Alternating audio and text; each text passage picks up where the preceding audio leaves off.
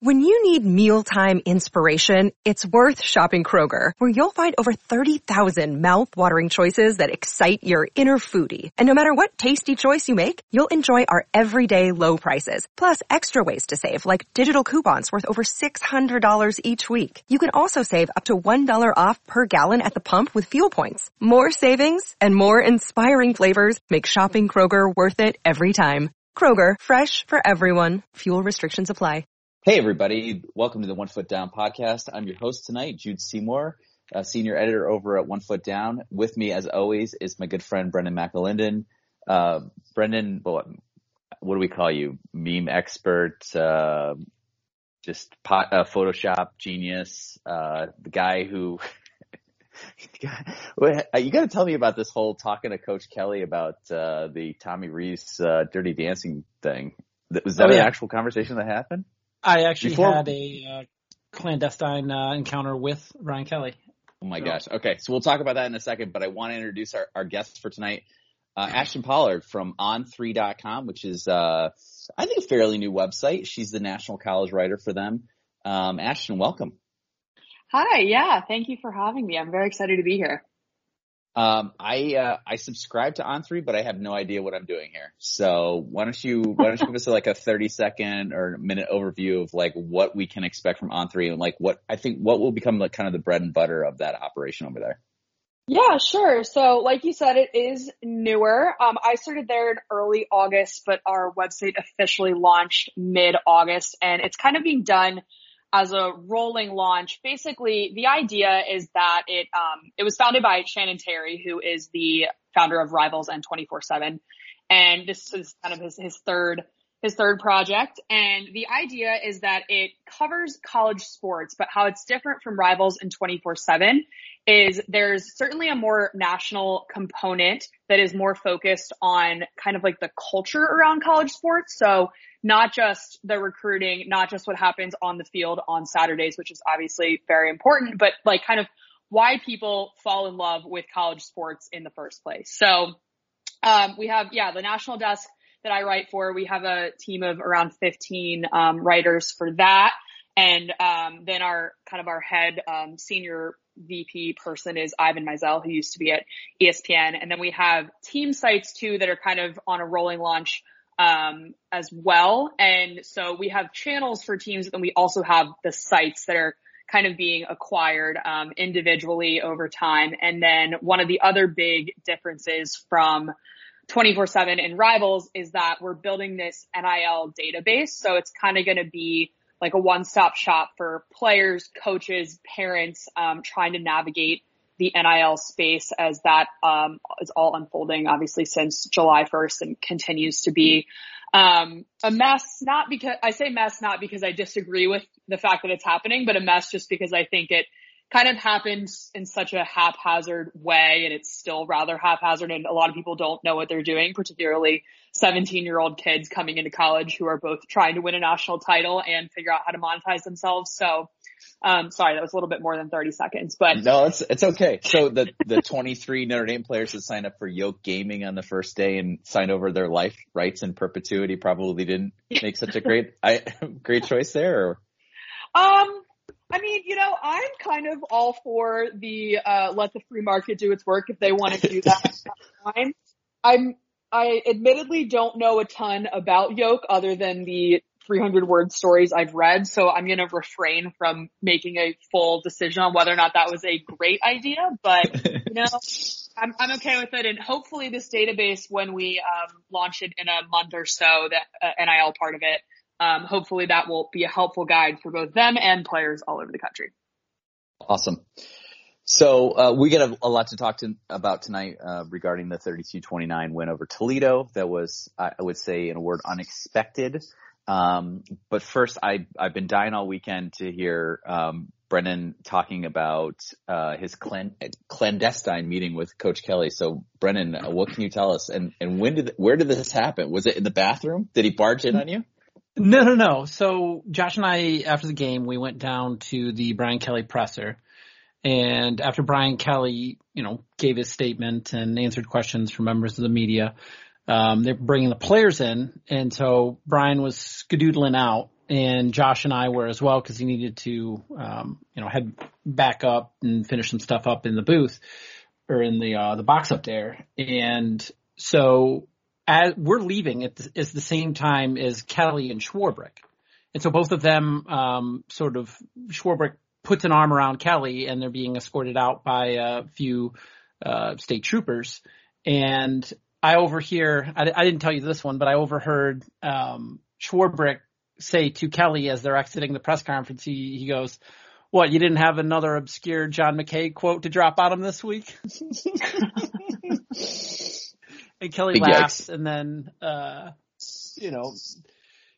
Schwarbrick goes one way, and then Kelly's leaving the stadium, and I'm following Josh, and Kelly lingers for a second, and I'm not really sure why, and Josh is walking down the tunnel back towards the field because we got to get, we walk onto the field in order to get back up there, and I see Kelly, he's by himself, and I kind of look around a little bit, and there's nobody around him, and there's nobody around me, and I'm like, shit, I'm going to shoot my shot, and Kelly's right there, and I go, "Coach Kelly," and he turns around, and I go, "Sorry about putting Tommy in a dress. That GIF was me, and I'm apologizing for it." And he just kind of chuckles a little bit, and he goes, "You're all good." And then I go, "All right, Coach, take it easy." And then I sprint off after Josh. Good for you. Yeah, I got to apologize for not to Tommy, but maybe First of all, I don't think that GIF requires an apology. I think it's to this day still hilarious, but I think it's pretty funny. Yeah, I think that's great that you maybe connected a face with a little fun moment that he actually got to see. So that's cool. So I wanted to start with you, Brendan, and just ask you a little bit about being up in the press box for the first time and sort of maybe what the vibe was like in the stadium. I think Ashton and I were watching at home on the very delayed Peacock stream. Happened to notice the stadium wasn't full. And just was kind of wondering, kind of what was the atmosphere in there like, and were people glad to be back? Like, what did you get from people? Well, early on, it was pretty tepid. And you could actually, I don't know if they picked it up on the broadcast, but where our window was just off to the left, there's the Toledo, the opponents where they stick them up near the Jumbotron. With the band and all of their fans. And there was a couple of times in that first half where you could hear "Let's Go Rocket" chants, reverberating into the press box. And they had the windows cracked a little bit. So we could hear a audible "Let's Go Rockets" chant. And it happened a few times. But you're right when you say that it wasn't, I don't know how full they let the stadium look on the broadcast, but there were huge chunks of the stadium that there just weren't people there. And I heard that there were some issues with people, which is to be expected. This was the first game that they rolled out the new ticketing system where you didn't have an actual ticket. So there were some people that maybe there were some people earlier on when it was more demonstrative at the start, and then they kind of filtered in as it came through. But man, 15,000 short sounds about right. Wow. On the stadium. I don't know if they're going to do one of those announce it since they broke the streak against Boston College. I don't know if they're going to pretend like they're not, that it's a sellout or not, or if they're going to announce it as a sellout. But it didn't look lit to me. It's funny because they usually make a press box announcement about what the attendance was, and usually about 5 beat writers tweeted out immediately after it happens. But I guess I missed it if it happens. So yeah, I missed it too.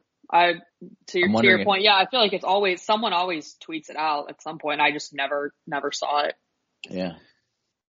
So I will say though that in the fourth quarter, the crowd had an impact on Toledo. When Toledo had those false starts, the crowd was pretty loud for those false starts, and it was definitely rattling Toledo. On their final drive, as well as I think it was 2 drives before where they had the back-to-back false start penalties. And that was definitely crowd influence. The ones that were there, once the moment started to pick up specifically in the fourth quarter, you're not going to confuse it with Autzen or Death Valley at night, but they had an impact in the game. Toledo felt the crowd's presence, and I think that it affected their cadence So kudos to the fans that were there in that fourth quarter, getting up out of their seat and cheering loud. It was pretty loud and it helped the game. It helped Notre Dame win the football game, to be honest. And how filled in was the student section? Oh, it was packed. Yeah, student section was packed. They represented at the very least. They did their part. Yeah, they did their part amicably. Absolutely. So was it hard to kind of keep your enthusiasm or disappointment to yourself? I mean, I know the press box is famous for no cheering. Josh had to at one point. I didn't audibly do anything, but I mean physically, like I'd spin around in my chair, specifically on that Kyle Hamilton pick that they didn't call a pick, which I still think is a pick. I agree. It kind of rolled around on his arms like that, and it looked like a pick to me. So, I mean, at that point, like I did a fist pump, spun around in my chair, looked away, and did a fist pump. And Josh had to reprimand me at that point, and I was like, "Oh, all right." So, I would say Sunday Night Rules analyst Terry McAuley, former head of officiating for whatever, is having a tough week as far as Notre Dame fans go. First, he calls out Brian Kelly for being on the field to argue a play in the Florida State game, which Terry, I don't know, has some wild ass interpretation of what running into the kicker versus roughing the kicker is. It seems like he hits both legs in that game. So Terry's dying on that hill. Plus he's also jumping in when I've seen, I don't know, Nick Saban, Dabo Swinney. I mean, Ashton probably speaks to this better than all of us. Tons of coaches are always on the field being demonstrative about calls they think are bullshit. To single out Brian Kelly for that seemed kind of ridiculous in my estimation. So regardless, the Peacock thing, obviously they bring Terry in to talk about the Kyle Hamilton thing. And he's kind of like milquetoast about it, right? He's saying, well, there's supposed to be indisputable video evidence and I really don't see it, but who knows what they got. And, he's very like, he doesn't really like hit the officiating after they reverse the call. Terry's just kind of like, well, they must have seen something, instead of being like, you got to have indisputable video evidence. And that's what we've always been told, right? Which is like, you got to have whatever the call on the field is, that is the prevailing sense until there's indisputable video evidence to overturn. I mean, it wasn't the Zapruder film, but I felt like we got 4 or 5 good angles on that, and just there wasn't anything definitive that made it seem obvious that the ball had hit the ground. So that seemed unfortunate. Unfortunate. Certainly did. And Ashton, I don't know hurt my prop bet for Kyle. Yeah, I was going to say, Ashton, I know you were involved in the prop bets on the UHND side, taking the OFD prop bets. Where did you fall on the Kyle Hamilton versus the field prop bet? Do you remember? I believe I took the field. I would have to go back and check. I think, didn't Hamilton only have like 2 or 3 picks last year, and then the number was like 7 that we were working with? Yeah. All right, yeah. So I'm 90% sure I took the field, much to Greg's dismay. And after Florida State, I was like, oh God, I'm gonna have to walk this one back. But look, as long as the fire insurance is paid up on your apartment, I think you're probably in really good shape. So I know. I'm also firmly in the I don't believe Kevin Austin is a real person camp still, and Greg's not a fan of that. Up until the game, I got a couple of like, Ashton, like Kevin Austin looks good in camp, and I'm like, who's Kevin Austin? I'm so used to just getting so excited about Kevin Austin, and then he breaks his foot or does something stupid or whatever. So I told Greg I'm gonna need to see like week 5. I need to see like at least 4 touchdown catches before I acknowledge that Kevin Austin exists. I mean, I'll take it. I mean, that'd be absolutely wonderful. Yeah. Look, we went from Larry Keys being on the team to now being, deciding that he's going to just sit out the rest of the year, a la Michael Young a couple of years ago. Work towards his degree and pursue something else in another football place, which is fine. Joe Wilkins was a big part of I would say a significant part of the Florida State game plan, and was a ghost in Toledo. So We got to see Deion Colzie and Lorenzo Styles Jr. for the first time in an actual game of consequence, which was super awesome, and actually back-to-back, if I recall correctly. I think the first pass went to Styles and the second one went to Colzie, if I recall correctly, and I think they both caught their passes. So, so look, guys leave, guys step up. Obviously I'm with you, Ashton. I've wanted so much from Austin. I've let myself be disappointed by this several times now. I really want to believe, but I'm afraid to get hurt again, as Michael Scott would say. Exactly. So, quite literally, that picture of Michael Scott, I'm ready to get hurt again, is in my head when it comes to Kevin Austin every time his name is mentioned. Yeah. So, Brendan, was there just like a collective exhale when Cone hits Mayer on the touchdown with whatever amount of time was left? And then I guess the second part of that, which was super fun for me, who's been waiting for an Avery Davis pass since they recruited him as a quarterback.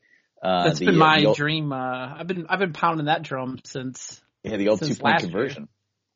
Yeah. So the crowd was. We were down on the field for that one. So with 7 minutes left, they let all the media members down onto the field. So we were in the end zone, right in front of the visitors tunnel. And so Josh and I are basically standing on we were right in front of where Toledo scored, and we'll probably get to that, where Toledo blew the game by scoring a touchdown. But yeah, Josh, everybody was going nuts with it. High fives, and the only people who didn't go crazy, because all everybody's jumping up and cheering and going nuts with it. And I look over to my right, and standing right there is Tim Priester and Pete Sampson. And absolutely no expression when they scored that touchdown. It was nothing, just, oh, okay.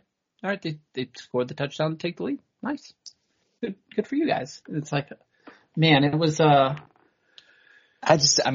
get Sampson because he's, I don't know, Priester runs through his blood. He's just he's a grad. I can't imagine separating myself emotionally from it. I've tried many times, but it's very difficult. Because that moment, because it was, it's a 2 minute drive, right? There was 1:40 or whatever left on the clock, and they drive the field using the old 2013 Michigan State attack, right, where you throw long, get some flags, march down the field, and score a touchdown. And I don't know, man. It was. For a game against Toledo, the ending was very exciting and satisfying in the ending, but then the totality of the game comes into effect as well. But I being down there on the field to have that moment was pretty special and fun. So Ashton and Brent and I have been kind of bouncing this back and forth in our little group chat that we have. Do you feel like this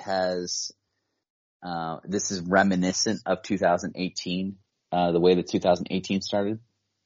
Or is that just trying too hard?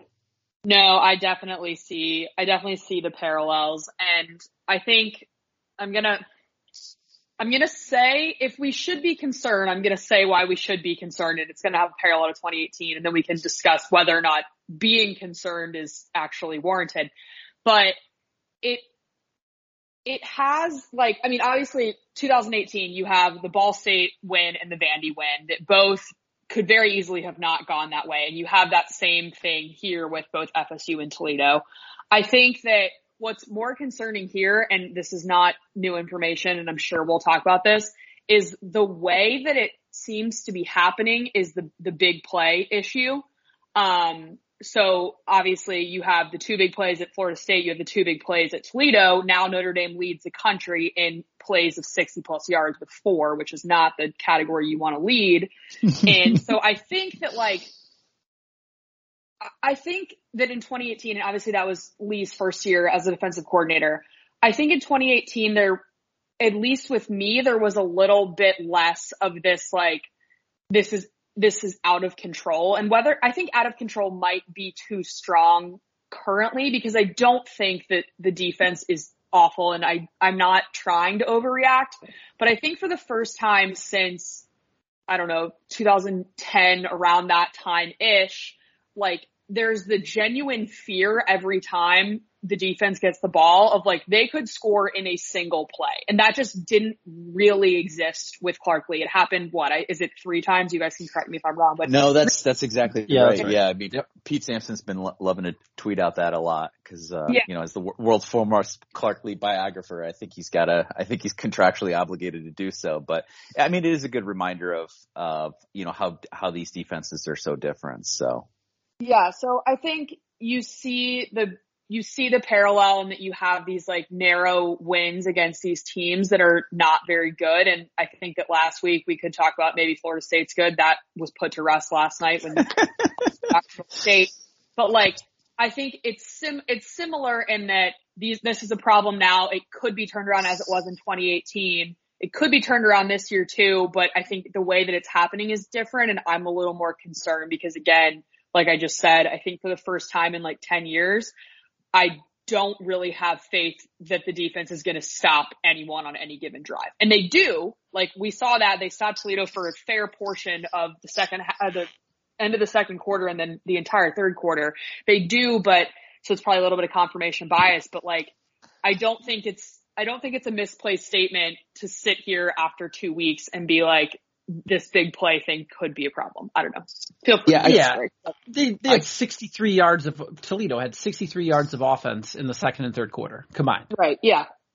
And if you look at the defense overall, the 2 field goals they hit in the first half, it was drives inside Notre Dame territory. They didn't really have to drive, and then there's the long play. So really Toledo's offense until that final drive, it was a long pass play and a long run play.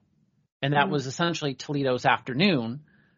And how do you fix that? How do you fix giving up? Is it just it sounds like it should be something easy to fix because it's bad tackling. But I don't know. Right. It's just I remember the concern is go ahead. I apologize. One of the things I remember about Brian Kelly saying, I think it was after the Ball State game, was just he said something to the effect of "This is not sustainable."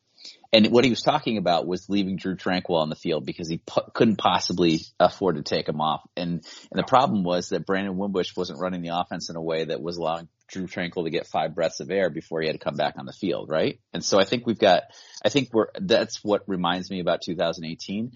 Is when the offense is sputtering and the defense is suspect, flagging sometimes against teams that the competition is going to get much stiffer from here. I start to worry that absent some sort of spark on the offense, we're going to continue to exacerbate the problems that we've been seeing with the defense. Would that be fair? You think it's a problem that Cone led 7 straight drives that resulted in 0 points after the touchdown? Yeah, I think Notre Dame problem? I think Notre Dame is extremely good at coming out with their hair on fire and scoring in that opening drive and getting us all psyched for the fact that it's going to be like 52-0 by the end of the game, and then acting like the second drive has no reflection on what happened on the first. You know what I mean? Part of the problem is what worked on the first drive in both the Florida State game and the Toledo game, and it was Michael Mayer. Mm-hmm. And in the Toledo game, all of a sudden, Kelly in the post game talked about, they bracketed him and took him out of the game. So they took him out, but you still have to find a way to get him involved because both times that you look explosive and unstoppable, it's Michael Mayer, and then on the final drive to win the game, who is it that wins the game? It's Michael Mayer. He's your best player on offense, and I don't think that there's a question of that. It's bared out, the last 2 games. So if they're doing things to take him away in that aspect, do some things to get him free. I think maybe you're trying to get too cute. So this becomes the $64,000 question, Ashton. What do we do on offense that's different than what we've done in the first 2 games? Because again, when the degree of difficulty goes up here, I just don't think this is a winning formula. Well, if we can't bring back the the best players on the offensive line from the last 3 years, which is what I would like to do. Apparently they're making tens of millions of dollars in the NFL, but keep going. I was thinking, I don't know. So, I mean, there's the Tyler Buchner option, which I know that we were going to get to here. And yeah, let's talk about it. Okay.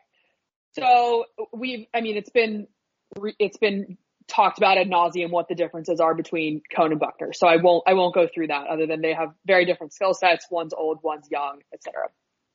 So you saw yesterday, you plugged Tyler Buchner in the second quarter, very beginning of second quarter, if I remember correctly.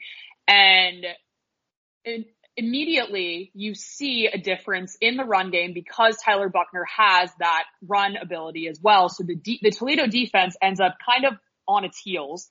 And because Buchner rips off 2 straight runs of, it was 20, 26 and 11 yards or something, right? Yeah. And so previously, aside from the first drive when the pocket did not collapse on top of Cone, for the rest of the first quarter, basically the pocket was just collapsing. You put Buchner in, you see an immediate difference. Kyron Williams rips off a 43-yard run. I'm kind of leaning in favor of putting Buchner in, because then for the rest of the game, I think they averaged almost 12 yards a play when Buchner was in there, just because the defense has to prepare for an added level of uncertainty with Buchner back there. With Cone, you kind of know. And again, he's not the most immobile person to ever play quarterback, but he's certainly not Buchner. He's not Book with his legs. My concern with putting Buchner in there is, yeah, he did this, but he did this against Toledo. I know Toledo's defense is experienced. They brought back the whole defense, whatever. But it's also Toledo's defense. If you put Buchner in Lane Stadium, or even in a couple weeks at Soldier Field against Wisconsin, with a better front seven than Toledo's is, a crowd that I mean, obviously in Blacksburg, it's going to be heavy Virginia Tech. In Chicago, it'll probably be split, but there's going to be plenty of Wisconsin people there. If you put him in a more hostile environment, then does he make the mistakes that you didn't see Saturday because he's playing Toledo at Notre Dame Stadium? I don't know. That's kind of what I was wrestling with, because I don't want to be the person that Buchner steps in, does a few good things, and I'm goodbye, Jack Cone, whatever. I think that that's an overreaction, and I think that you will, Buchner didn't make a lot of mistakes yesterday, but I think that you would still see those should you put him in in Lane Stadium. I don't know. That was that was kind of a thought that was a roller coaster thought of, I don't know. What do you guys think? I mean, do you switch them out? I mean, Brendan, I think that the point that maybe Greg made to us, I don't know if he made it publicly or just in the DMs today, is right on, which is Buchner's here to stay. He's not taken Cone's job, but he's absolutely going to figure in the offensive game plan from here on out, because it's clearly the mixing up of the patterns and the changing of the rhythms is clearly something that feels like it's going to work against multiple teams. Would that be fair, Brendan? Well, I would say that he's not going to be a package guy, and Kelly said that in his post game, that they put Buchner in and he said he just ran the offense. So I don't think that it's going to be something like a Belldozer or 18-wheeler package, right? I don't think that they're going to put Buchner in to run a specific package of plays. You could make some allusions to Tommy Rees and Everett Golson, but I don't even think that that's right either. I was thinking Andrew Hendricks, 2011. That's what it feels like to me. A little bit. I think that when we bring up when we use 2018, and kind of what strikes to me with 2018, I think that there's a similar crossroads. And I think the Purdue game is going to be one that I think the Purdue game could be a turning point for this kind of competition, because if the pass rush against Toledo is getting home, George Karlaftis has entered the chat, and he would like to introduce himself to Jack Cone. So if there's some issues, which obviously there are pretty demonstrative issues with the offensive line, and the pocket is collapsing, and they're going to have to move the pocket. right now it looks like, Tosh Baker's going to be the left tackle moving forward till at least week 6, probably. So there's going to be this ongoing issue of the offensive line, and either you can keep trying to put a guy in there that some of those sacks, I feel like he just didn't feel the pressure or didn't get rid of the ball fast enough and just took the sacks, and they're not rolling him out enough, I guess, to give him more time. You need to do some things to help your offensive line, and they weren't doing that under with Jack Coan in there. So I think the leash on Jack Coan against Purdue is going to be pretty short. And I think that's ultimately what it's going to boil down to is there's now a leash on him. There wasn't a leash coming into Toledo, but I think that there is now a leash there. And if they need a spark, they're going to start going to Buckner. And at what point do you tell yourself, look, we're bringing him in for a spark. When do we just want to make this the offense?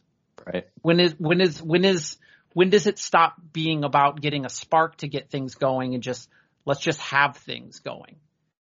And well, oh, go ahead. No, go ahead. The one thing I was going to say was I guess I need a larger sample size on his throwing prowess before I'm sold that, that he becomes sort of the replacement.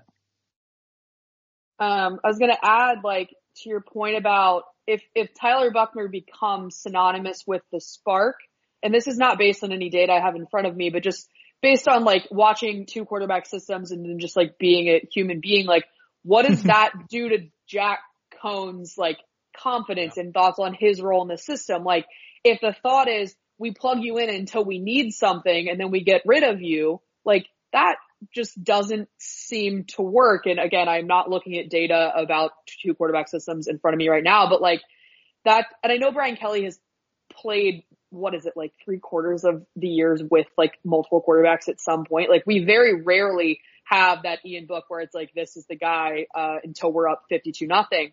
But I don't know, just 2 quarterback systems always scare me because so much can go wrong. And then Brendan, to your point, at what point do we make that the offense instead of plugging him in and hoping that the spark works? Because the spark also won't always work either. And then what happens from there?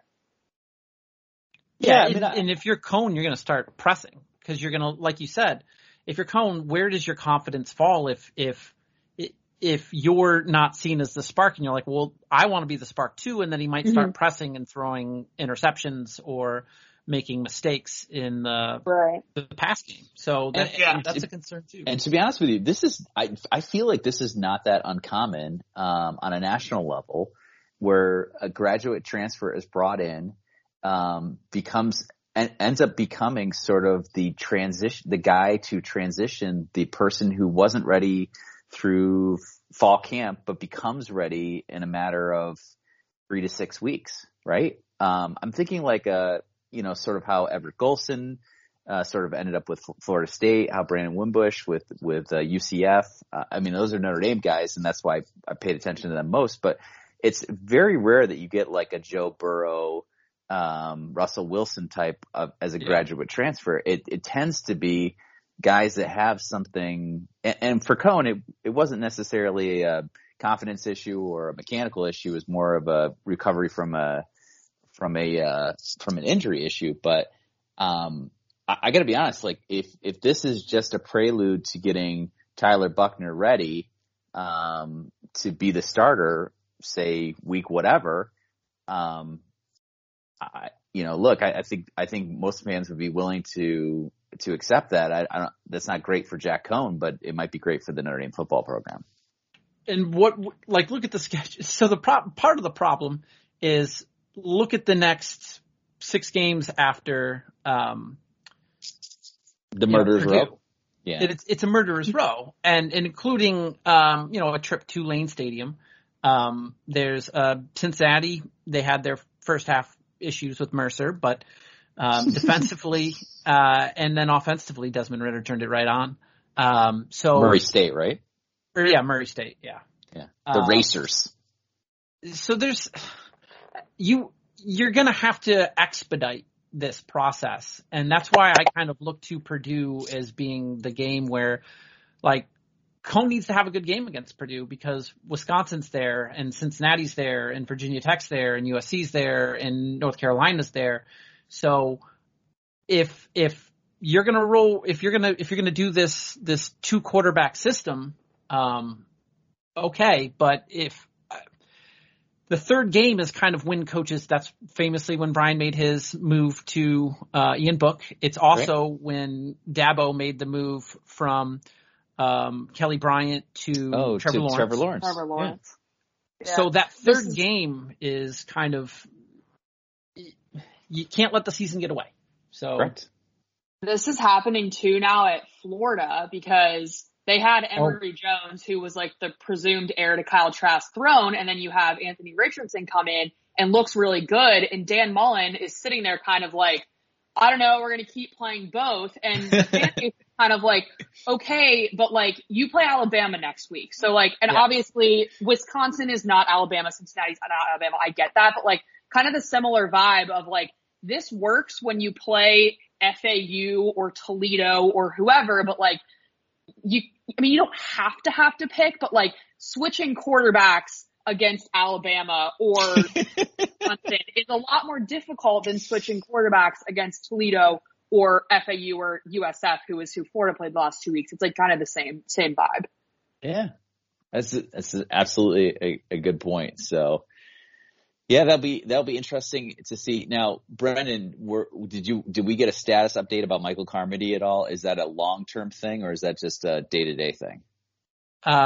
It's an ankle sprain, right? If I recall correctly. Ankle sprain. And for an offensive lineman, I mean, Hainsey played a whole season with an ankle sprain, and it was pretty noticeable when he played with the ankle sprain.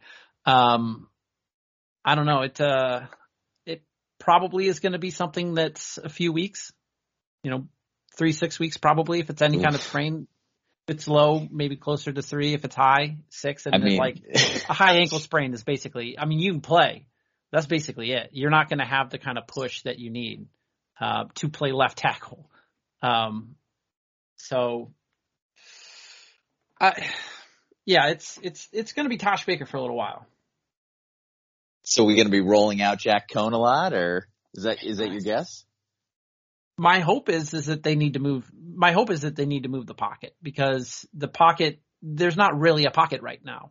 So you can keep banging your head against the wall.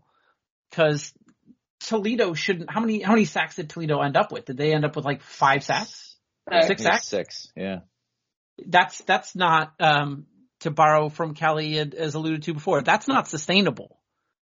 When you're giving up 6 sacks to Toledo. So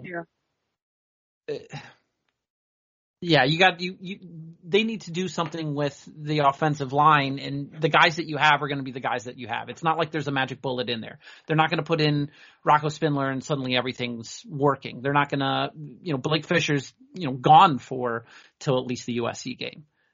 There is no magic bullet for the offensive line. They're going to, congeal and get better as they get more reps together, but they have to start getting creative with things. I want to switch topics a little bit and just talk, maybe not as specifically about this last game, but the 2 games that we've seen so far. I know it's a small sample size, but Ashton, we'll start with you. Like, who, either offense or defense, who's really kind of surprised you so far? Who did you maybe have low expectations of and has come out like a firecracker, or who did you expect a lot more from in the 2 games that we've seen so far? Well, Kevin Austin being alive is a surprise to me, as I previously said. Good start. I'm pretty impressed with JD Bertrand. Obviously he got bumped up to that starting role when it's Maris, right? Yeah. He was Will, right? Okay, yeah. And then he led the team in tackles with 11 yesterday, recovered that fumble. I mean, obviously Myron forced it, but he's the one that picked it up. So yeah, I've been impressed with JD Bertrand so far. I think especially with the linebacker walls entirely collapsing around him. He's done a good job along with Drew White. I mean, Drew White, captain, we kind of knew he was going to be the head of that room, but I think that Bertrand has stepped up in what is not a bad situation because prior to this season, the linebacker room was kind of loaded, and there were going to be 6, 7, 8 guys that were going to see a lot of playing time. But I think especially yesterday, I was pretty happy with what he did. Same question to you, Brennan. Well, I mean, who's kind of jumped out to you? Well, there's 2 players specifically. One is Isaiah Foskey. Yeah. Who seems like an absolute monster, and he's going to continue to probably be the rest of the year. We needed, like, it's been a while since Notre Dame. I mean, Aquara kind of always was just a step to the step before. Like, you'd get the hurries and the hits, but didn't, especially in that 2019 season, didn't get the sacks. Foskey, he gets all over it. And I've been really impressed with Foskey for a guy that didn't have much written about him. Was kind of a ghost in the spring and in fall camp, and then season starts and he's got 3 sacks. So he's been absolutely phenomenal, and I think that bodes well because as he gets more reps too in the role, he'll get better. And then on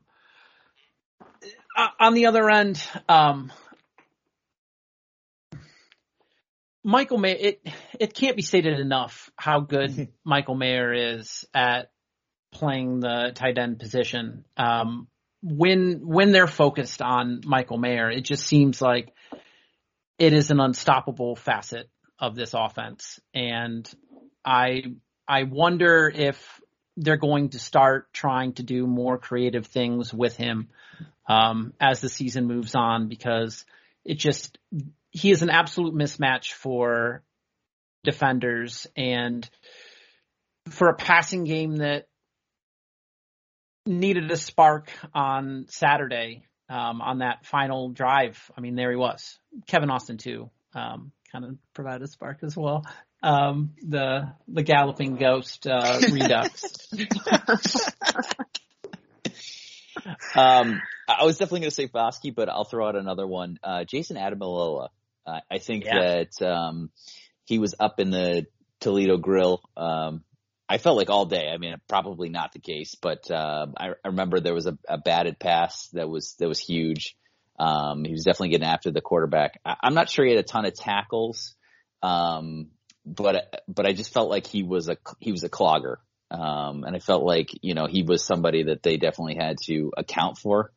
And he played a ton of snaps. I really feel like he's coming into where the coaches are trusting him a lot more to be on the field and be a presence, and not a rotational guy like he was, I feel like, last year. So he's the one who's kind of raised my eyebrow.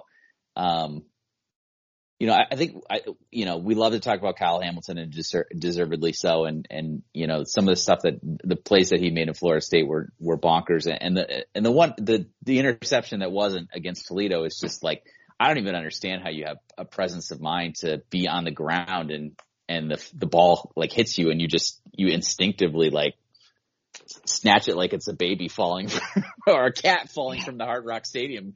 Oh my God. Ashton, is that cat okay? You're the national writer. You tell us. Is that cat okay? Did they catch it with a flag? What was the deal there? I think so. Yeah. Okay. So I don't know.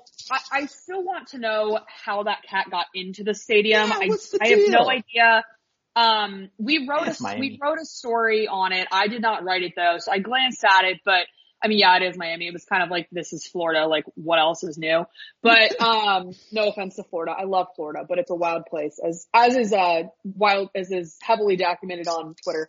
So yeah, part of me is like, this is kind of funny. And then part of me is like, you dropped a cat from the second or third or whatever level of Hard Rock Stadium. Yes, you caught it, but like, that's rather traumatizing. Then they kind of like, I'm going to borrow Jessica Spatana's word, manhandling, that she tweeted. Like, they manhandled it. And no, I don't have like the most confidence in 21-year-old college boys, like handling a cat after probably what was 12 drinks. But like, they were like, I don't know. I felt bad for it. After I read the headline and was like, that's hilarious, I watched the video and was kind of like, this is sad and this should not have happened. When it was hanging from that piece of, I don't know, foam or whatever, it was harrowing. watching Yeah. that cat just like hanging from that foam and the people above it are trying to reach down to it. And by the way, I don't think the flag caught it. I think it cushioned the fall, but I think it went right through the flag. I was wondering about that. And then I felt like they were Rafikiing it at the end with like a circle of life, Yes. like a Bo Pelini and the cat sort of vibe or whatever. It was just let the poor cat alone. I mean, it's like there was a cat in Yankee Stadium, 3 weeks ago or whatever. And just like people were fascinated and was like, the cat just really needs to find its way out because right now there's lights and sound and just people and it's just not going well. It's just not going well. There was the one on the field of that Giants game like 2 years ago, last year, something like that. Yeah. That black cat. It was just, very I think we're triggering a lot of our long suffering, but maybe it doesn't trigger them as much. But Cubs fans, all this talk about cats in stadiums. Yeah. Or goats. They're curse of the black cat. Yeah. So, because we have Ashton on the podcast, and we do like to talk about games that did not include Notre Dame, I would love to hear maybe from Ashton first, and then Brendan, if he got a chance to after having a very full day. What games stood out on sort of a national landscape? I mean, obviously there were some upsets, there were some eyebrow raisers, there's some close calls. Ashton, what game did you actually really enjoy watching, either part of or the whole thing? Yeah, so maybe obvious answer, but the Oregon-Ohio State game, I really thought that Oregon was going to blow them out of the water, especially because they didn't have Kayvon Thibodeau, who obviously is going to be the first-round pick, perhaps first overall. And then they didn't have Justin Flo, who is he's not technically a true freshman, but he played one game last year and then had an ankle injury, so he's really a freshman. He was the Pac-12 freshman of the week last week because he had 14 tackles and forced a fumble, which was the first time both of those things had happened at Oregon in like 15 years or something wild like that. So yeah, both of them were gone. And then they lost a couple other guys on defense early in the game. And I'd seen Minnesota exposed some of the issues in the Ohio State defense 2 weeks ago, but I was kind of thinking like, if they get into a shootout here, like Ohio State's going to win because they always win in shootouts. It's kind of what I was thinking. And I was shocked at just how really like bad Ohio State's defense looked. Like it was kind of glimpses of that 2018 team that was giving up like 50 to Maryland. Like there were, if I remember correctly, there were 11 receivers or tight ends or running backs or whatever. There were 11 players that caught passes from Anthony Brown, and every single one of them had a catch of at least 10 yards. Like if you looked at the long column on like ESPN under the stats, like all of them, it's like 15, 20, 13, 12, like just everyone. It's just like big play in quotes, like a 10-yard catch is not like a huge play, but like, I mean, if you rack up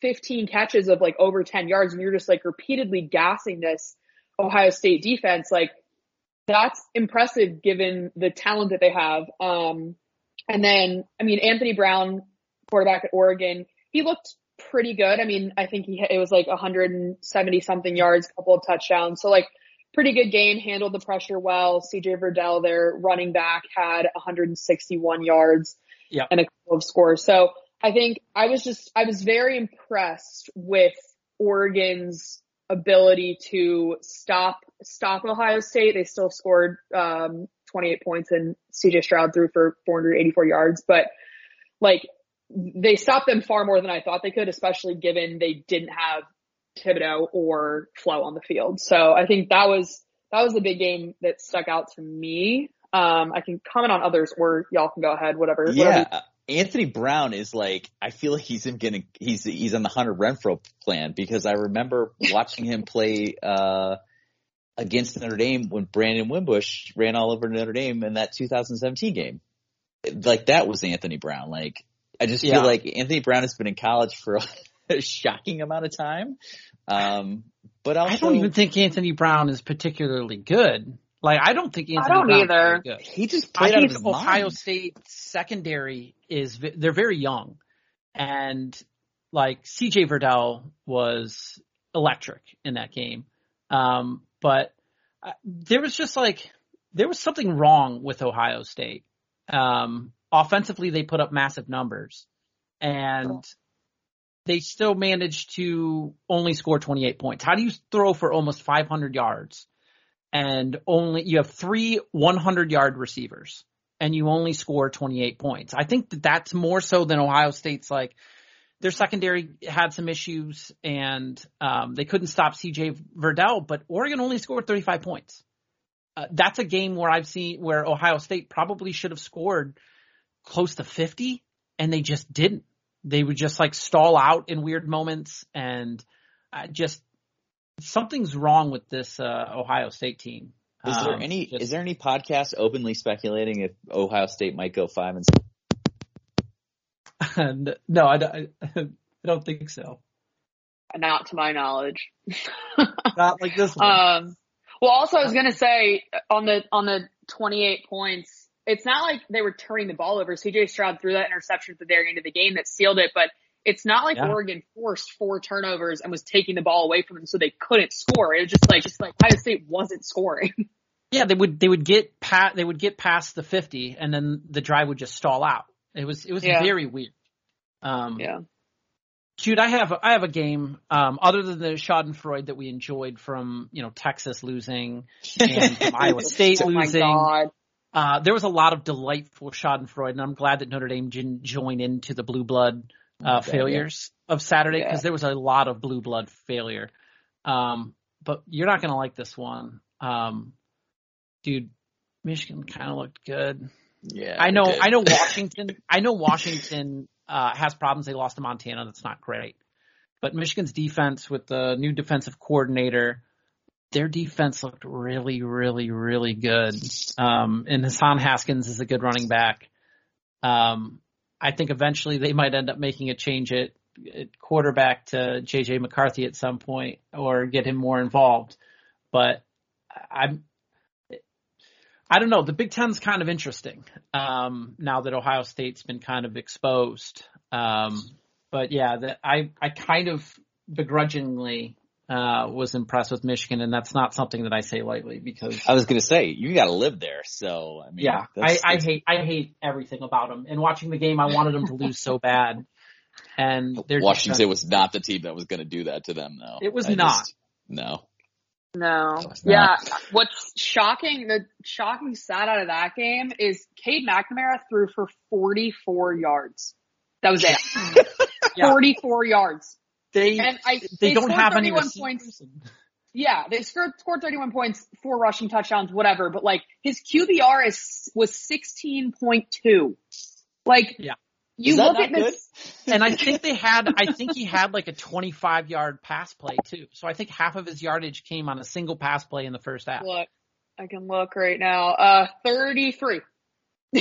Wow. Yep. Okay. Unbelievable. Yep. Cow. Yeah, because Ronnie Bell went down with the knee, and that was the only guy who could catch passes, really. And yeah, if they can get the quarterback position figured out and what they want to do with that, their defense is very good. Iowa Big Ten champions then? Is a man. Iowa looks good. Yeah, Iowa does look good. We are famous on this podcast for shitting all over Matt Campbell, because we just do not understand that Matt Campbell hype. Coach Osinko. I'm on that train. I don't get it.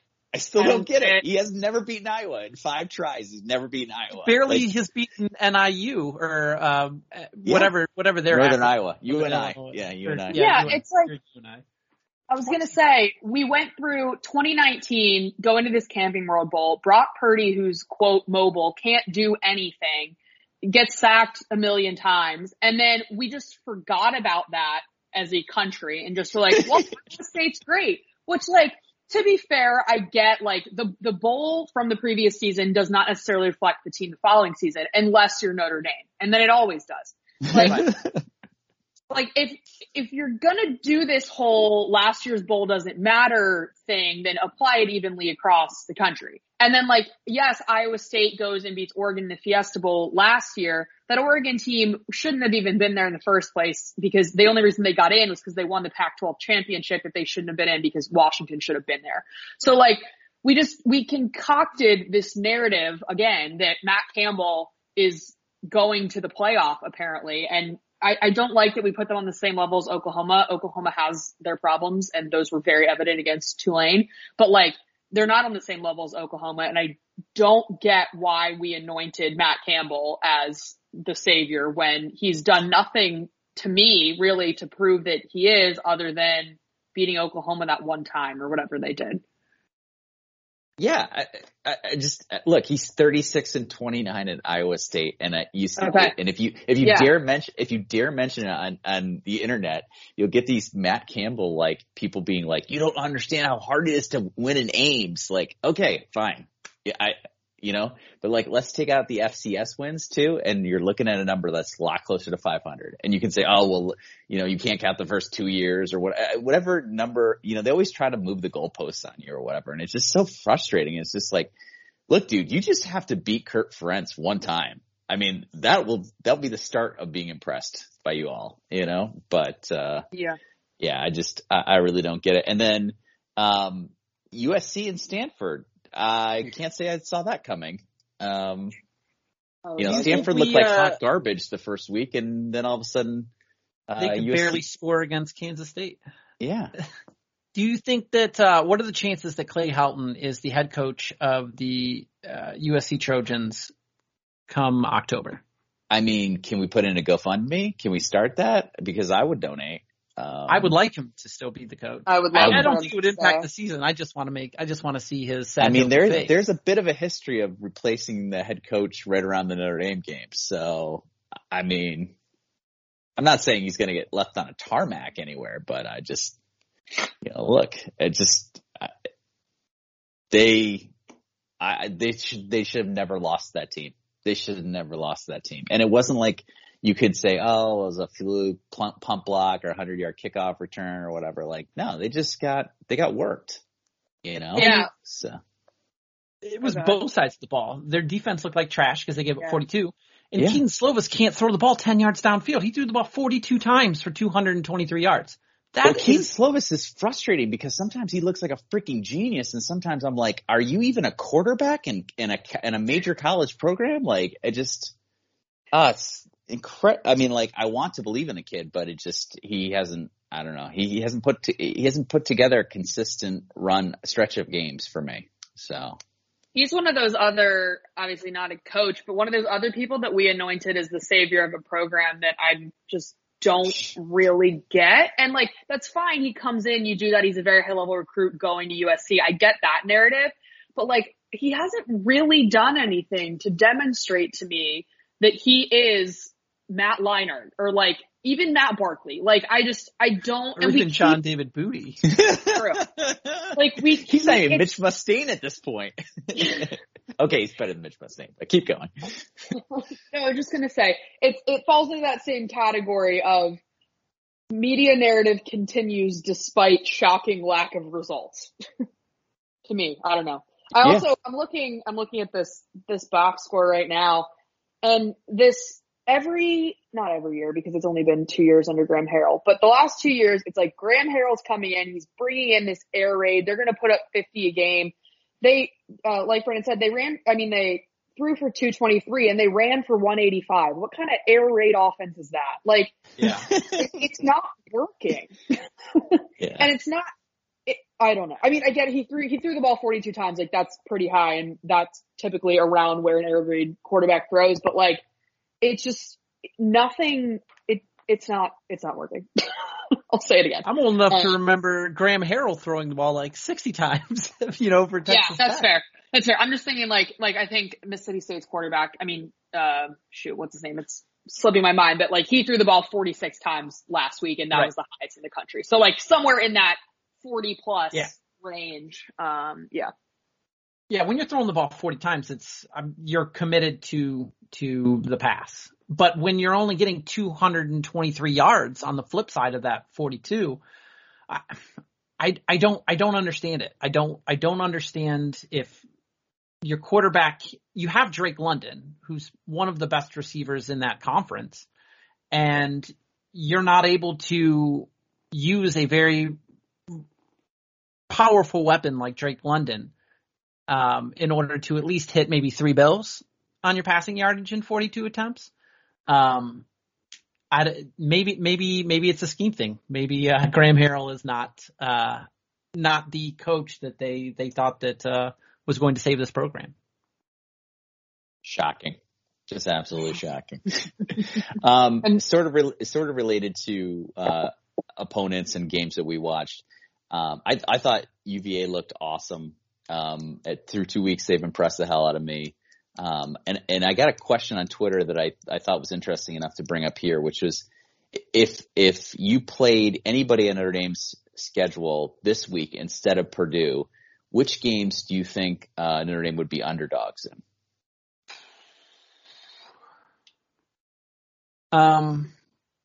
Cincinnati and Wisconsin. Yeah. Cincinnati, Wisconsin, probably, they probably would put North Carolina and Virginia Tech on there as well. Yeah. They're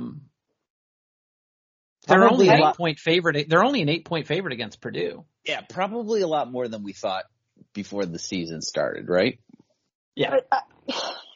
Yeah. I mean, so to the North Carolina point, also, are they good? Well, that's my thing. Okay, again, my theme tonight is anointing people that don't need to be anointed. So you'll find no disagreement from us about Sam Howell. We are not Sam Howell people. So, like, Sam Howell was supposed to throw for 4,000 yards with no receivers, which riddle me how we got there. I don't really get that. And then who'd they beat this weekend? I forget. That's Georgia State. How consequential it was. Thank you. You went in against, and I think the Virginia Tech defense is okay, but also the theme with Virginia Tech in recent years is they drop these random games and give up 45 points. So I'm just not ready to say Sam Howell struggled at Virginia Tech because that's an elite defense. I think Sam Howell has no weapons. His offensive line is I'm the oldest of 5 children, and I think that if my siblings and I played offensive line, it might go better than UNC. I really do. I can see an even line with UNC and Virginia Tech, but I don't know that the data really backs that up. I'm not disagreeing. I get why you're saying that, and I think that if it came out, it would happen that way. But I don't fully understand why, and I would like to. If that makes sense. I don't know if that makes sense. It makes sense. I think that right now, with the close wins back-to-back weeks, I think that there is a knee-jerk reaction to. I mean, and you saw it in the AP poll. Notre Dame dropped from 8 to 12, and I think that Notre Dame's in a show me mode where a lot of teams don't get that sort of. I mean, where's the show me mode for Texas A&M? How do you score 10 points against Colorado and spend the whole game losing? And then they bump down 2 spots, but they're not getting the same sort of pushback. And you scored 10 points in a football game. Yeah. Well, right? Knee-jerk reaction, why is Virginia Tech 15th? What has Virginia Tech done to show you they are the 15th best team in the country? They beat UNC, who you preseason ranked number 10. This is the problem with preseason polls. But to my point, yes, exactly. To my point, we have UNC is. If UNC goes 5-7, I'm not going to be shocked at all. And then it's going to look like, okay, you beat UNC, you beat them at home, and you could only muster 17 points against a terrible defense. Notre Dame gets this treatment of they don't get the benefit of the doubt ever. Which I know you guys have talked about, and I know that's not a new sentiment, but yes, I'm venting. This is the podcast to do such things. So yeah, you do you, yeah, absolutely. I mean, what do you guys make of the drop in both the polls? I mean, it feels appropriate. Maybe you can quibble with the actual number, but I mean, do you think it's appropriate where they landed in both the AP and the coaches poll? Probably. Probably. I think if I wasn't a Notre Dame fan and I was a casual observer of the sport and I was looking at this, from 40,000 or whatever, I would say Notre Dame is not a top 10 team because you you needed a last-minute touchdown against Toledo, and you needed overtime to beat a Florida State team that just lost to FCS Jacksonville State. So I can understand the need to it. And I'm not overly concerned because if you beat Wisconsin and Cincinnati back-to-back, you're right back up in the top 5 area. Yeah. So I'm not overly concerned. I understand why they did it. They're punishing Notre Dame for playing bad their first 2 games. And I don't have a ton of quibbles with it. The only thing that I wish is if you're going to punish Notre Dame like that, drop Texas A&M too. If you're going to be consistent, then be consistent. Don't just drop Texas A&M 2 spots. Beating Colorado 10-7 is just as bad as, anything else that Notre Dame's put on the field. Yeah, I thought we might get away with it because the game was on Peacock and nobody would pay for it to watch us struggle. If it was on NBC, that they wouldn't have watched it because it was Toledo. But it was on Peacock, which was sort of a meme at that point, so everybody was joking about it. So it became part of the national consciousness. So, Brendan, obviously you were at the game, so you probably didn't have access to the Peacock stream. Ashton, I believe that you got a chance to watch it on Peacock. I was curious your point of view about Drew Brees and his first game. What did you make of his analysis, and was there things that you liked and didn't like? I mean, if you gave him an overall grade, where would you settle out with him? So I'll preface this with at 2 Central, so the game was at 1:30 Central. I started working, so I was listening. I had it on, but I did not listen to every word that he said like I typically do when they're on. Sure. I would give him probably like an A-, B+. I think he did a very good job. I like Drew Brees, so I came into this with that. Thursday night, when I guess it was at halftime of that Cowboys-Bucks game, I was watching him talk and he looked really uncomfortable. His eye contact is weird. Like he looked out of place and I was like, oh God, like this is going to be bad on Saturday. And granted, Saturday I wasn't seeing a lot of him. I was more hearing him, whereas Thursday I was watching him. But I think he did a pretty good job. He got appropriately trolled for this on Twitter. His Notre Dame just blew this wide open comment that happened when they went up by 8. I was working at that time. I looked up from what I was doing and was like, excuse me? I was looking up did Notre Dame just score 3 times and I just totally missed it? And I was like, they're up by 8. And again, he got appropriately trolled for that on Twitter. So I think in general, did a pretty good job. A lot of what he said was very baseline. There was not a ton of Tony Romo analysis where I don't love. He definitely tried a couple of times because the one that made me a little. The one that made me laugh was he goes, they're setting up for a run play to the right. And I don't remember if Notre Dame was on offense or Toledo was on offense or whatever.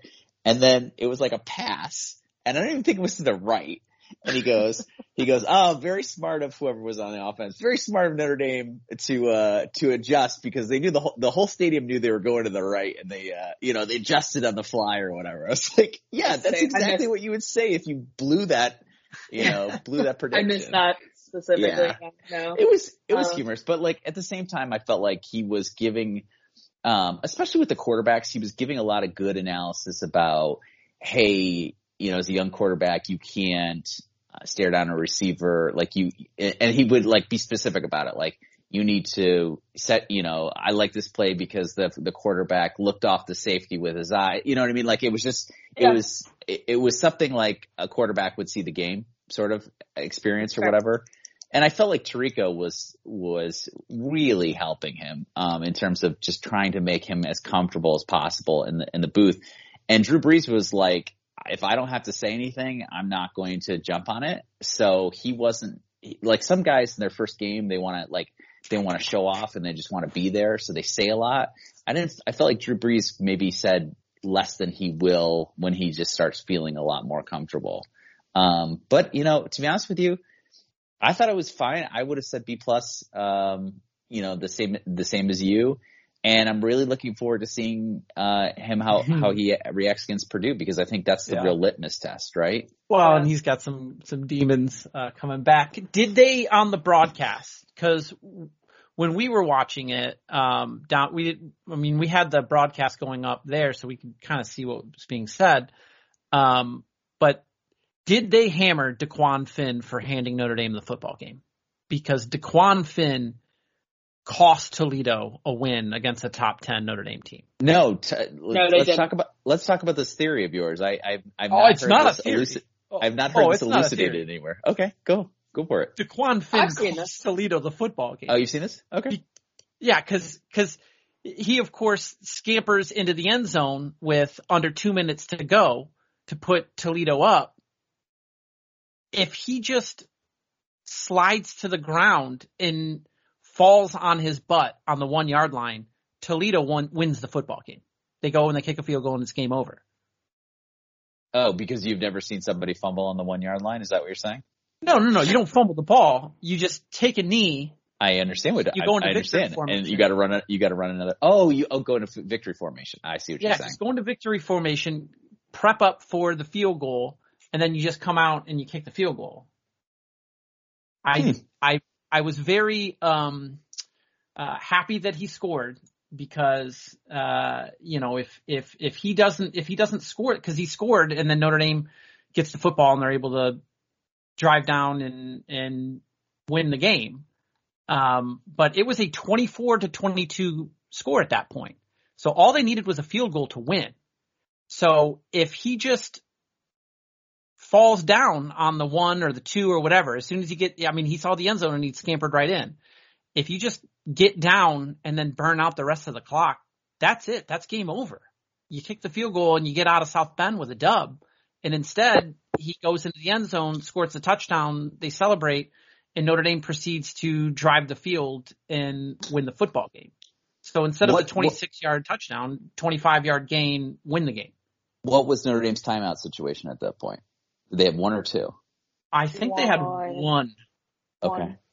I believe they had 1 timeout. Interesting. I know if it was discussed during the game, I missed it, and I hadn't given it that much thought until right now. But I think I now hear what you're saying, and there's definitely a certain logic to it. That's interesting. Because there was a minute and 40 left when he scored. So if Notre Dame blows the timeout there, then on 2nd and 3rd down, they draw the clock down, another 80 seconds? Yeah. 30 or 70 seconds? So suddenly you're looking at 20 seconds left. You kick the field goal. Notre Dame gets the ball back down by 1 with under 20 seconds to go in the game. And that's if they just down it. They don't do the little thing where they try and run a run play. If they try and run a run play, that's another 2-3 seconds on top of the 35-second runoff. They milk the clock. Notre Dame might not get the ball with 10 seconds left. It's a Hail Mary situation to try and get it down there. Instead, he gets into the end zone, scores the touchdown. Notre Dame's got a $140 and magic happens. So. That's interesting. I hadn't thought about it that way, but look, first of all, I think it's unnatural of an athlete to not want to score a touchdown, right? Yeah, so that's a hard thing to temper yourself, but especially for a backup QB. Yeah, situational awareness is always important. So that's interesting.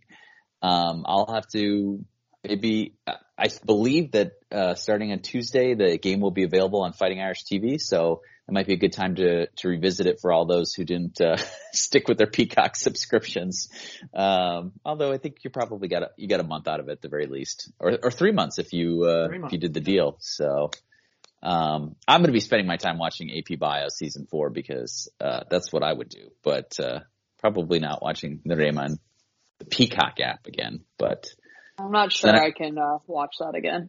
Yeah, first of all, that's tough. And second of all, I'm almost sure they'll serve me ads during it, which I just, Fighting Irish TV, it will at least do me the courtesy of taking out the ads. So that'll be super helpful. So, okay. So that was the Peacock experience. I heard some chatter earlier in the day that the Premier League stream was shitty, and I was a little worried that, I wasn't going to be able to keep up the Toledo game, but I had no interruptions. I heard some people complaining about the resolution of the television. My son broke my television, so I was watching it on a computer screen. So I have nothing to add about that. Ashton, was the screen in which you were watching it on, did you notice any kind of internet issues or anything like that? No, the resolution wasn't weird. There's nothing weird with the picture. My only complaint, which a lot of people had, was that it was very, very delayed. And I think that had I been watching it like alone without a phone and also not having to be on Twitter for work and like monitoring what was happening, I would have been okay with it, because whatever, you learn a minute later. But like, I kind of had to be on Twitter, and also people were texting me various things, my parents, cousins, whatever. So like, that was kind of my complaint. And that, I think too, like, there was a lot written when this was announced. Like, this is kind of a glimpse into the future of sports. Like, we're trending towards this streaming thing, and a lot of people came back and said, okay, great, fine. But also, like, you're going to have to fix this delay. I don't know how that happens, but it was as glaring as it kind of has ever been. I have YouTube TV instead of cable, so I always work on about a 20 to 30 second delay, but this was like a good minute and a half, which is just a lot. We tested it during the game, Jude. Did you? You and I did, where I sent you in our DMs as soon as the third down was snapped. I said third down snapped, and then you let me know it was 90 seconds before you saw it. Yeah. The first touchdown of Michael Mayer, Pete Sampson tweeted it, and we were still on I think that was like a third down play, if I recall correctly, and we were still on a first down, like Kyron Williams run for like 1 yard that hadn't like actually snapped the ball yet. So that was extremely frustrating. And the other thing was, as Ashton says, like when you cut the cord and you go to a YouTube TV or an ESPN Plus or something like that, you accept the fact that you're going to make sacrifices on the delay there. And so that people who are watching it over an antenna or obviously at the stadium are going to see things before you, and you accept that.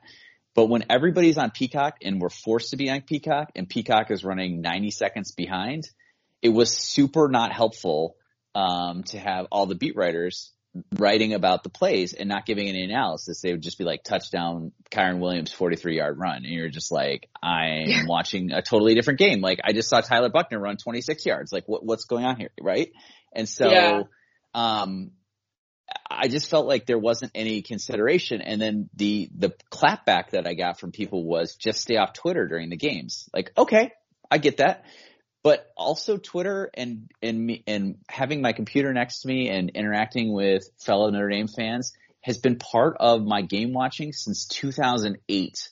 Like, you're asking a person to give up 13 years of the way that they've done things because you can't be bothered to not tweet about a touchdown that's a matter of fact tweet that really like doesn't give any like analysis or anything like that. It's just like touchdown so and so, right? It's not like, oh, I really like the way that Cohn looked off the safety. You know what I mean? Like there isn't like an in-depth. It just felt like everybody was racing to be the first person to say Michael Mayer touchdown when we weren't even close to being at the touchdown place yet, So I was frustrated by that, but I felt like I was in the minority because a lot of people were like, you need to chill out. And I get it.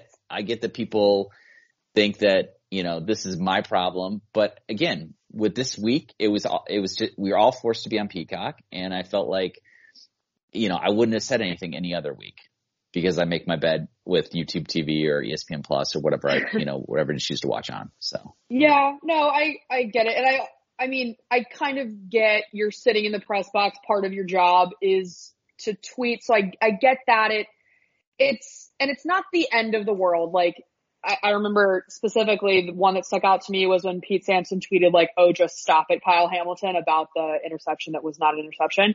Right. And I was like, I looked at it and I was like, all right, this has to be good, right? Like you can only use this phrase in like a good way, right? And then I was like, oh my God, but like, what if it's not good? And then for like 45 seconds, I was like sitting there, like twiddling my thumbs, like what's going to happen? Like, and yes, like there are the people that'll say, turn off your phones. Like, again, like it's kind of hard to do that when like you're writing about games that like, I don't know. It's just, it would cause more issues to turn off all notifications or to notify the 8 members of my family, like, don't speak to me.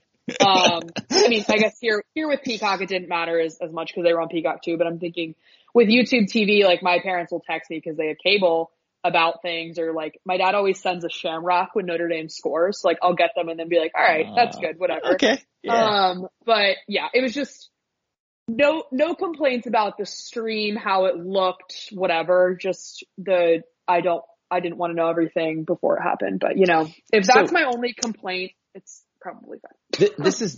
I want to push back a little bit on something that you said, because yeah, I mean, I don't know that it's a newspaper reporter's job to tweet during the game. And I don't know that they've ever gone to an annual review and said, well, at this point in the annual review, I had 5,000 Twitter followers and now I have 8,000 Twitter followers. Okay, yeah, you deserve a raise. I think it's always about what the product is in the newspaper, more so than I don't think that there's a person who is a managing editor at a newspaper that really gives a shit if you moved up 3,000 Twitter followers in a year. If you moved up 300,000 Twitter followers in a year, I would say yes. So when you say it's my job to tweet about the game, like, yeah, if you're working for on3.com or whatever, and you're trying to do stories in like real time about things that are happening as they're happening, like, I actually probably agree with you on that. But if you're just like a beat writer whose job is to file a story after the game, I think I'd take the other side of that. And I don't mean to like rip on newspaper reporters, because I used to be a newspaper reporter and I think they're important, but I don't know that I needed all of the beat writers to be tweeting about the game because I'm watching the game. I want them tweeting about things that they're seeing that I can't see. But when you're saying, you know, Connor Williams found a hole and he's gone 43 yards later, touchdown Irish, 14, whatever. You know what I mean? Like, I just don't feel like, especially in this 1 week where I just was like, hey, can everybody be chill about this? And everyone was like, no, this is my job. Like, I don't know. I just, I accept that I'm in the minority about this because I got a lot of shit on Twitter when I guess complained about it. But, I don't know. That's just fair. That's sort of my thing. Like, true or false? You watch the stats broadcast and see the plays seconds before they occur. True or false? Okay, so now you're blowing me up. So the answer is absolutely true. So I am my own spoiler. Yes. But that's a few seconds. I think that the difference is, and I think the difference between all of it is the amount of delay that there is. Because when I have YouTube TV, and I can't tell you that I've ever been spoiled by anything, because the amount of time that it takes somebody to write up something like that, I'm seeing it as it happens. Because it takes you, 5, 10, 15 seconds to write something up like that up. And by the time that you've written it up and sent it to me, and I see it on Twitter or Twitter refreshes, I'm seeing that play as it's happening. But when there's a 9-second delay, it's completely different, because instead of, just you wait a beat and then it happens, instead it's, like Ashton said, waiting 45 seconds to see if the Kyle Hamilton thing is good or bad. And there's entire plays of drives that occur before it. I think that's the big difference. It's not like you're getting the play, like the ball snapped and they're seeing it live on TV, and then you see the ball snap, 15, 20 seconds later for you. There's not much difference there. But when it's 90 seconds, that's, I think, where the problem is. Yeah. I was going to add. Oh, go ahead, Ashton. Okay. I was going to add, so I have like the ESPN scoring notifications turned on for Notre Dame games, which is dumb because I'm always watching them, but they're still on. But like, typically with YouTube TV, before they can send it's 7-0 Notre Dame notification, I've already seen it, even though it is a little delayed. But this, like, I was getting like 43-yard touchdown run and Notre Dame's on their own 30. So it's like, yeah. And then also I was going to say, to your point about the job thing, I'll rephrase that to say, I agree with you. It's certainly not in the job description of a beat reporter, but there's this like unspoken I would say like unspoken rule due to the fact that people started doing it, that now if you don't do it, you look bad. Do you know what I mean? And Yeah. I guess I disagree with like that being like, I don't like that, but I think that like it's become, whilst yes, I totally agree with you. It's not in the job description. I kind of feel like people follow beat reporters now because they want that. And if they don't get it, they're like, wait, you're not paying attention. And I'm oversimplifying a little bit, but yeah, I think that it's like, it's become like a race to do it, not because your company told you to do it, but because the rival paper person is doing it and therefore you have to do it. You know what I mean? Yeah. And so I feel like we've taken this breaking news mentality and moved it over into humdrum events, right? If you are like, I follow you as a beat writer because you're going to be the one who tells me that Larry Keys has left the team. You're going to be the one who tells me that the Michael Carmody injury is more serious than feared and he's going to be out X number of weeks or whatever. That's why I follow you. I don't follow you for you to be the first person to tell me that Michael Mayer caught a touchdown pass in the game that I'm watching. Sure. Like, I don't see any value in you racing to Twitter to tell me something that I'm going to see with my own eyes in 9 seconds, you know? And again, I 100% agree with what both of you are saying, which is you probably can't tweet it out faster than I can see it most times, or I've learned to live with it, or I've mitigated it or something, you know what I mean? Or I haven't looked at the screen until after the play's completed. But when it was with Peacock, like I tried exiting the game and coming back in to see if that would help refresh the stream a little bit. Too. It didn't seem to work. Nothing seemed to work. I didn't get any farther behind, but I also didn't, I certainly never got closer than probably 2.5 plays. Which was, you know, it was tough. And I think that if they're going, you know, obviously, you know, I'm very interested in, you know, if you write this story, I'll probably be pushing around to everybody. I'm very interested in what metric everybody's going to be looking at for this game, right? Like, is it about Peacock subscriptions who sticks around? Is it about the number of people who watch Peacock? Is it about the number of people that signed up on the day of the game and used the code Notre Dame? Like, what metric are they going to define success for this game as? You know what I mean? Because I know whatever metric gives them the word success. They will use whatever metric that they can spin to make it seem like a success, because this train's not slowing down. They're already like the next media rights contracts, they're all going to be streaming. I think Amazon's in it for Thursday Night Football, right? Yeah. And they did that exclusive, I think it was Cardinals 49ers game last December, January. It was late in the season. It was only on Amazon Prime. And that made a lot of people mad because it was like, all right, it's one thing if like it's also on Amazon Prime and like it's easier to stream from my phone as I walk down the street, but like I'm not paying for Amazon Prime to get this game, but like you're gonna have to. Well, even like Notre Dame's response to international customers, right? International customers don't have access to Peacock. And so on the Friday at 5:00, the day before the game, less than 24 hours to kickoff, they come up with a solution where people can pay $35 and get all the games on Fighting Irish TV. Except now Fighting Irish TV is not the app that they've all been talking about. It's a website, fightingirishtv.com, right?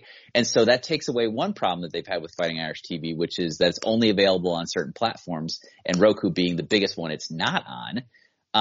But the other thing is, I really don't know that I asked the question, got no responses, but I really don't know how hard of it is a problem for people internationally to get NBC or specifically the Notre Dame football games. Like, is it worth paying $35 just to watch the Toledo game if you know that the other 6 games are going to be on NBC, and therefore whether you're armed services, you know, and you're getting NBC through the, you know, the armed services or whatever, or you're just, you know, you're in Canada or whatever, however you get it, like, is it worth paying $35 just to see this Toledo game? You know, so I thought that was an interesting last minute solution, like almost like they hadn't considered, hey, if we assimilate with Peacock, like there's actually Notre Dame fans who live outside the continental United States who are going to be royally screwed by this. Because I think their position was like, oh, it's $750 for 3 months, like what's the big deal or whatever. You know, which again, for people that can afford it, it's not a big deal. But it's also the exact opposite, and I I'm on my soapbox now, but this is, I've said this before on the podcast. It's the exact opposite of how Notre Dame's always played things, right? Notre Dame's always tried to reach the widest audience possible. And now, with this one game only, they try to segment us, which was, obviously it's a test case for future streaming rights deals, as Brennan alluded to, but, it's weird. It's weird to think that not everybody could see the Notre Dame game if they wanted to. That was one of the things that drew me to Notre Dame when I was a kid, and probably ultimately helped make me interested in attending the school, was like that they were the team that I could see every weekend.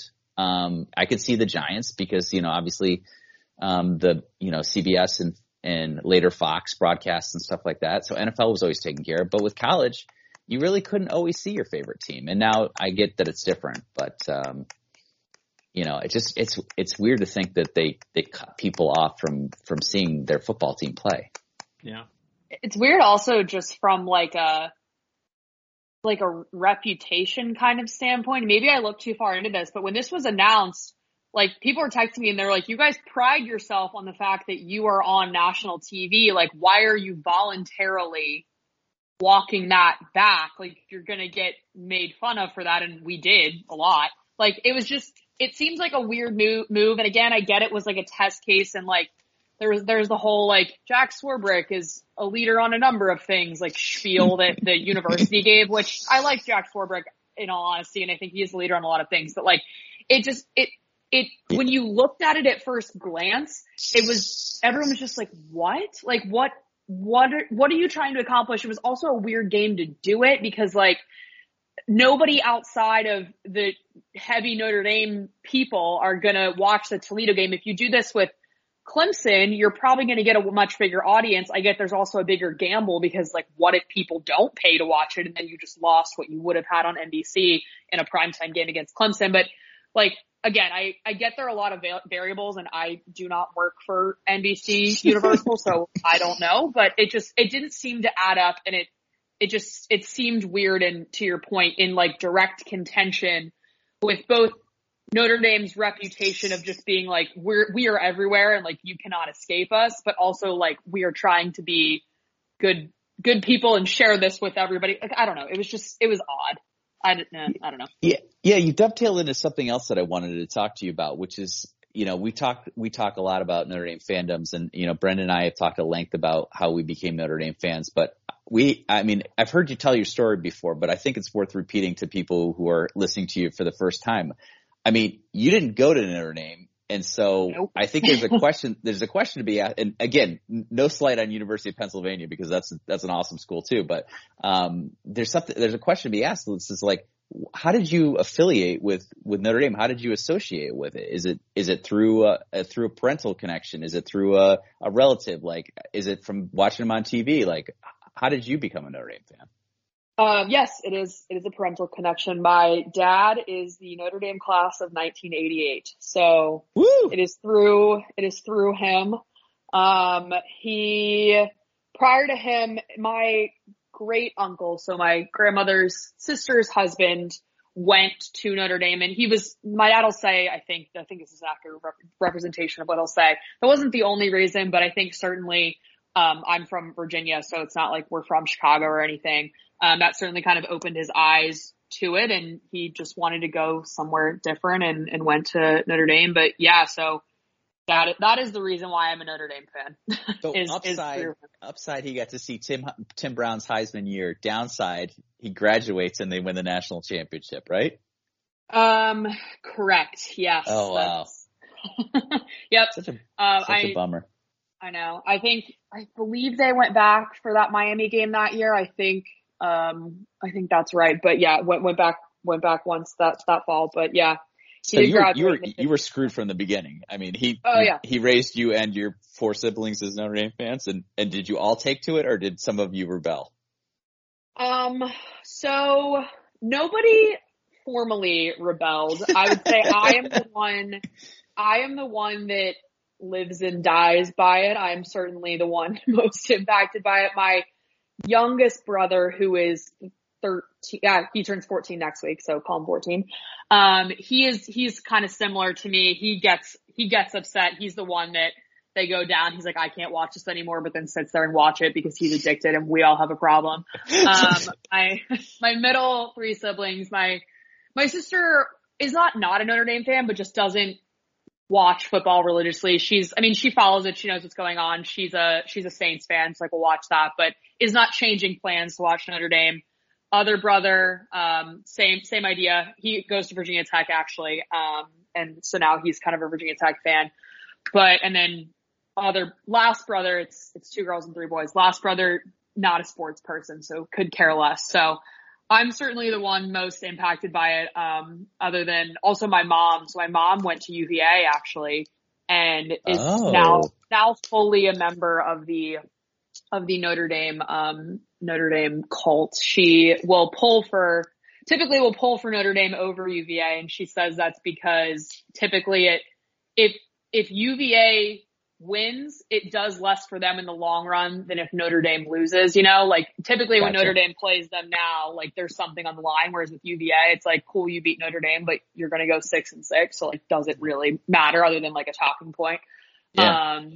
So yeah, she's on the bandwagon too, but not bandwagon. She's on I guess kind of bandwagon. I don't know. You know what I mean? She was roped into this too. So that was a long-winded answer. It's split, but nobody rebelled in the sense of like went to Michigan and is now bleeding blue and maize or whatever. Yeah, I also was curious about your experience with talking with and interacting with other women who are passionate Notre Dame fans, whether they're in the media sphere or just on Twitter. I have been just so impressed with the depth of knowledge of Notre Dame, female Notre Dame fans, and just how they can educate you about stuff. They bring a different perspective to things. They bring a sense of humor that I don't think that I possess. And I've really enjoyed my interactions with, I don't know if you've ever dealt with Bridget Reynolds or Nina or Lisa Kelly, or obviously Jess Matana probably being the most well known or whatever, but just sort of how you found that subset of the Notre Dame fandom to be. Yeah, so I will say that I haven't had as many interactions with female Notre Dame fans in the media that I would like to. I talked to Jess. She was great. I actually reached out to her when I was debating whether or not to go to journalism school, which I ultimately did, and that's how I'm sitting here. But in my past life, I actually worked in Washington, D.C. in politics and healthcare, so doing something totally different. But reached out to her and talked with her. She was great. She's fantastic. And to your point, her Twitter account, if you are listening to this podcast and don't follow her, if you're listening to this podcast, you probably follow her.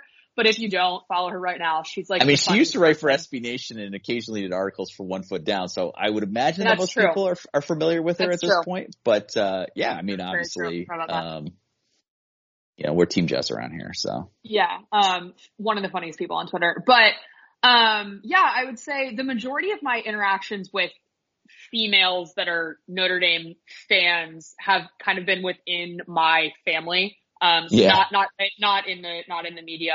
Again, I do want to reach out more, but I basically just started doing this whole journalism thing now a year ago. So I'm very new to it, but, I have a lot of growing up in Virginia. Obviously Notre Dame fans are everywhere. It's a national fan base, but like you don't stumble upon Notre Dame people that went to Notre Dame like you do when you walk around Chicago. It's like you find them in various places, but a lot of my friends that are women that are in sports are fans of different teams, and they've been awesome. I know a lot of Virginia Tech people just being from Virginia that my family that worked at Virginia Tech or for Virginia Tech. I would say, sorry, that was kind of a long-winded answer to your question, but I've interacted less with Notre Dame specific women in sports, but I think that Twitter is super fun for that too, of just like seeing people talk about sports that you wouldn't normally see, and like seeing that there are women out there kind of doing what you're doing, and is awesome, for women in sports. So yeah, I don't know. Does that answer your question?